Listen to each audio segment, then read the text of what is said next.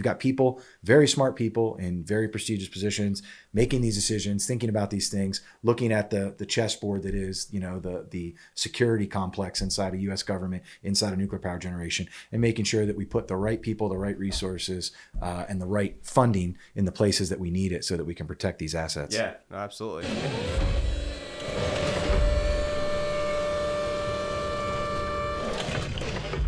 Hey everyone, Mike Witt here with Contech Industries, and we are on episode 22 of Complacency Kills. And today we'll be talking about securing critical infrastructure and what that means and what's involved with it.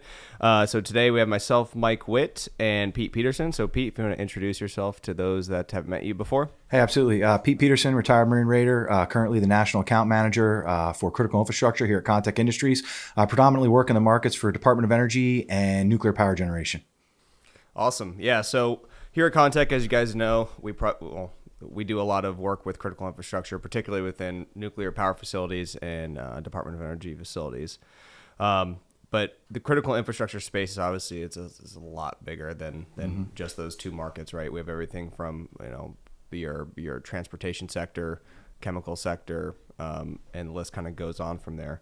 And really, the level of safeguards that's built into those sectors, dependent on what's at stake, what assets they have. Obviously, the security posture is kind of commensurate with what's threat thresholds. Drive resources Right. and spending, right? Yeah. So with that being said, I mean, can you kind of walk us through? You don't have to necessarily do all of them, but some of the major sectors within critical infrastructure and what what a typical security posture would look like, going from a substation all the way up to one of the highest performing nuclear plants in the country. Yeah, I can chop it up a little bit. There's, depending on what website you go to or what government agency, there's a couple that overlap, but there's usually, I think the standard or what people talk about is about 16 different sectors inside of critical infrastructure. We can support all of them, but some of them don't require the physical security, requirements that others do. The ones that I'll talk about today are going to be kind of more specific to what Contech sees and what we deal with for the most part, and like you said, smaller to higher end physical security requirements. So you've got the power substations, which right now are I don't want to say they're not very well protected, but they have fences. They're there more to keep people out than actually physically stop folks, right? Chain link fence, a gate, maybe some guardrails, some signage, not much more than that. We have the ability to provide blocks, and a mixture of delay features related to physical security type of fencing or fence panels that really do mitigate the ability for you to, make entry into some of these substations. They are moving towards those types of higher echelon or more physical deterrence than what they currently have. So that's what we're seeing across power distribution. Then you can move into I would say lower end or lower threat threshold government facilities. We may have portions of military facilities that are satellite to larger bases that don't require the same physical security that maybe certain secure areas do on base. Where you're storing munitions, you're going to want a larger, more robust fence, surveillance systems, intrusion detection potentially, whereas maybe the outline or perimeter fence, you're going to have roving patrol that supports, the physical security deterrence, which is your fence and gates. And then you have a gate guard or sentry system that allows you to kind of observe and control access in and out of the site, along with some surveillance and IDS, depending on, where you're at a minimum, maybe at the entry and exit points. And then moving into what I would consider, and I just tried to lump these into kind of high or low, medium, high, as far as, the threat thresholds. And then you have, like special nuclear material production facilities or category 1 facilities or Department of Energy facilities where they're working on or constructing or storing nuclear weapon systems, similar to maybe an Air Force base that has those same assets. Sure. Those require a higher threshold or a higher threat threshold. And they have to be able to defend against something that's a little more significant because the criminal or adversary threat is balanced also against, I didn't mention this earlier, the higher consequence, right? Somebody breaks into certain facilities, there's nothing for them to really take other than material assets that can be recovered through insurance, or it's theft, people are going to resell them. Right. There's no direct damage to the public, where special nuclear material, nuclear weapon systems, weapons components, or nuclear power generation, some of the chemicals and other things that are on site could have significant consequence, out in the public, or be deemed, harmful to the public if not transported correctly or used, by a criminal threat or an adversarial threat. So those back to the DOE facilities or maybe special nuclear material Category 1 type facilities, they're going to have a large owner-controlled area, an OCA, kind of a space leading up to where the perimeter fence is. Then you have the fencing, maybe some block systems, a serpentine, an entry control point. That control point's going to have obviously physical security, sentries, response force capability. They're going to have signage along with, I think I mentioned intrusion detection and surveillance capability. And then there's also going to be along that perimeter surveillance capability. And then once you get inside, there'll be a lot of, tactics, techniques, and procedures and access control features, badging, check-in if you're not from the site, and a variety of other physical deterrents on your way into what we'll control maybe more controlled areas, right? Or protected areas where there's material being stored or hazardous or harmful to the public type material that requires special access or special clothing, whatever it is. They're going to create delays and mitigation features inside of that to make sure that they don't allow, both regular people on site from accidentally getting into these spaces or someone who has, a criminal is a criminal threat or an adversarial threat, allowing them to have access to it too. So they want to deny visibility as well as physical mitigation through fencing and delay features like blocks and intrusion detection. Yeah. So like one of the big delineators I feel like is between these sectors that is kind of the crossing threshold for low, we'll call low to medium security up to high standard of security, is having personnel physically there, and then even one step further, which is having armed responders that are there. So, something that we see right now, kind of moving potentially into the power distribution space, is having more armed and unarmed personnel actually stationed at a lot of these, larger substations and that sort of thing. So, do you have any thoughts on if and when and how that's going to occur? I think, we have a government agency for everything in the United States, which is good. They've got, some oversight, and they can take trends and translate that into policy, procedure, and or legislation if it's required. And so NERC and FERC, which are, essentially some of the convening authorities over those types of things and drive, some of the physical security requirements. I understand that they're definitively doing a review, as we speak, based on, the threat having increased. We've had a lot of attacks, substations specifically, over the last several years and in the last 2 decades, quite frankly, that have really brought a significant amount of attention to the power distribution sites not being as secure as they probably need to be. It's unfortunate, but the reality is the threat has changed and people are taking advantage of the information that's available open source on the internet, and they're able to kind of generally figure out how to defeat certain things or disrupt certain parts of civilian society through things like taking out critical components of a power substation that then creates a lot of issues for state and local government, even the federal government, costs a lot of money and time. And depending on what your intent is, criminal or adversarial or, whatever, it doesn't matter. You're still interfering with, people's lives and costing the state and these power providers a significant amount of money. And we don't want our infrastructure having that type of critical vulnerability. So now that's been identified, I think there's a lot of energy and effort in the security industry to kind of figure out what the next steps are to make it, meet the threat and mitigate it. But also, look to the future and be progressive in, hey, we put these things in place now. There's a cost associated with it. There's a significant amount of effort and energy that's going to get put into this. Let's, make sure that it's worthwhile. So I do think by the end of the year, early next year, we're going to start seeing some changes to the physical security requirements across power distribution sites, depending on their assessment, right? There's some that are small that aren't going to have a huge impact on the grid. There's others that are much larger or even smaller, but they're a critical piece of a much larger part of the national grid. And so based on those assessments, which are occurring, I think now and have occurred previously and are shelved, they're going to be reviewing all that information and making determinations on what they need to protect, how they need to protect it, and when the implementation of that protection will occur. Right.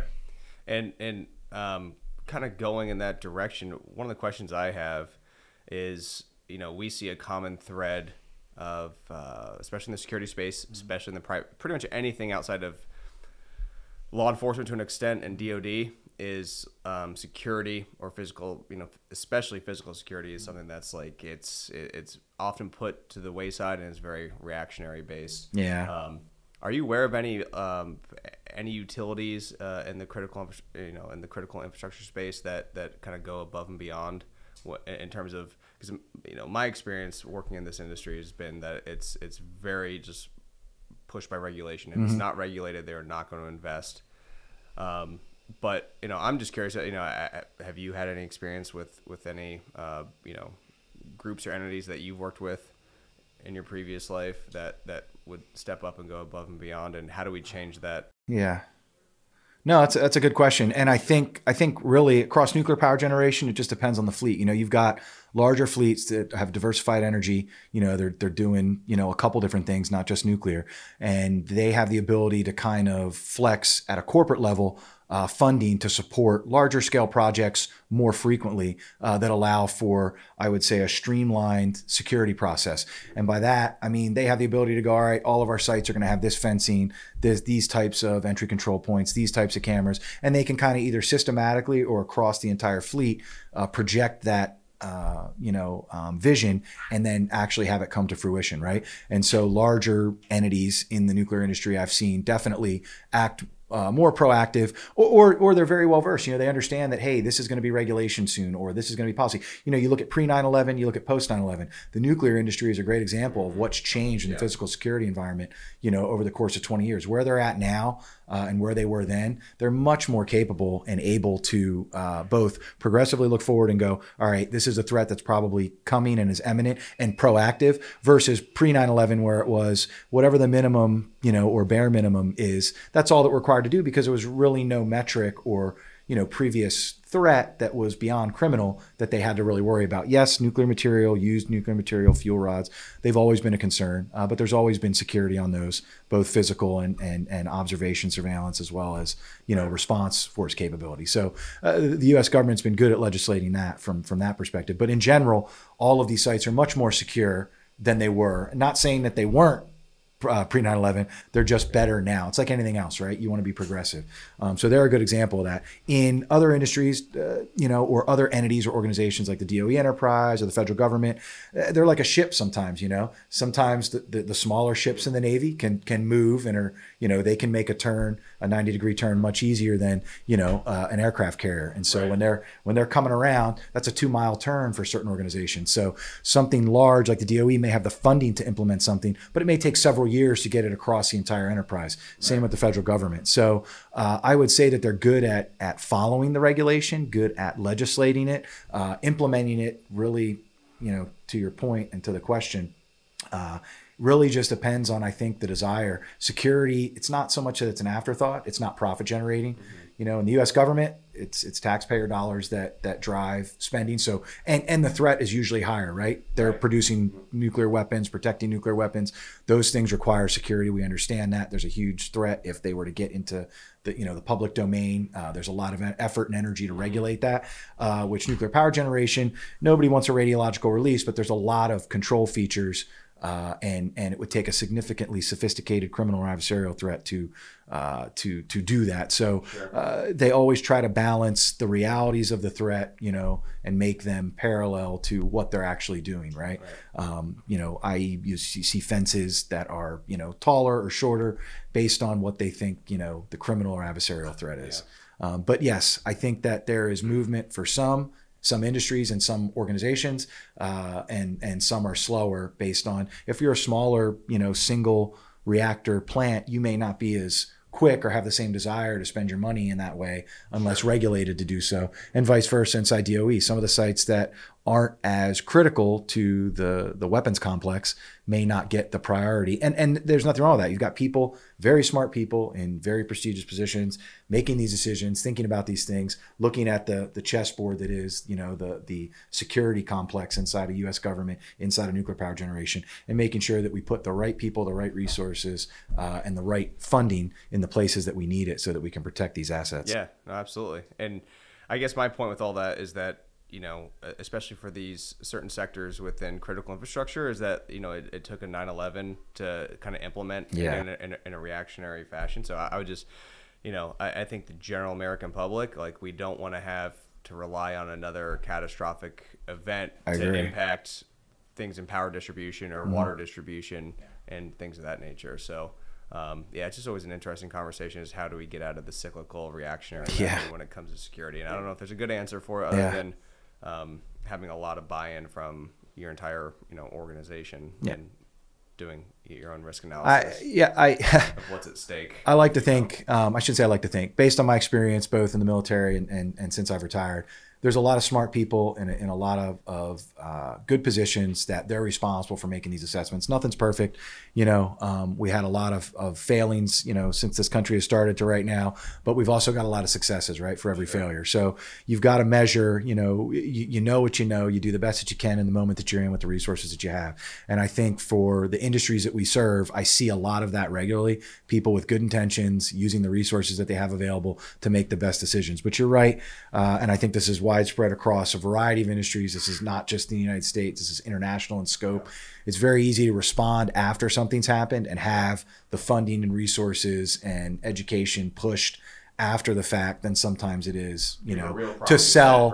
Prior to. It's very hard to say, well, this is bad if it would happen. And then you've got all, people on one side. Well, it could, but did it? Do we have it? Is it been operationally executed, out in the world somewhere where we can say bad guys are doing this, or, has it happened here where we can reference something specific? Nuclear power plants haven't been attacked. They've had a few instances here and there with people, criminal activity or protesters, but they haven't had a directed, criminal or adversarial threat against a site since the inception of nuclear power generation. So it's sometimes hard to sell corporate leadership on it's a cost of doing business, versus, well, we can minimize this because we don't really need it. There's been nothing that states that this threat is as high as, the government and these legislative bodies and these governing bodies and regulatory bodies say they are. And the reality is nobody wants to be left holding holding the bag, of, oh, we could have put a fence up, but we didn't. And now we have a weapon system that's out in the public domain. Now we have, nuclear material that's giving, potentially could be used for radiological release.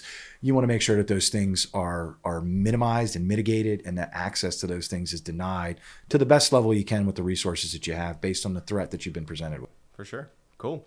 Yeah. And, in the future, we'll be doing more podcasts and more information sharing on, again, going through both the overt and covert levels of physical security in and of itself, kind of separating that out between, fencing, guard booths, that sort of thing, over to the, the more, the cyber side, with surveillance and intrusion detection and that sort of thing. So we'll be doing more content in the future, but it's good to have you on, man. Absolutely. I appreciate it. Thanks for your time. We'll catch you guys next month for episode 23. Absolutely. Take care. Bye.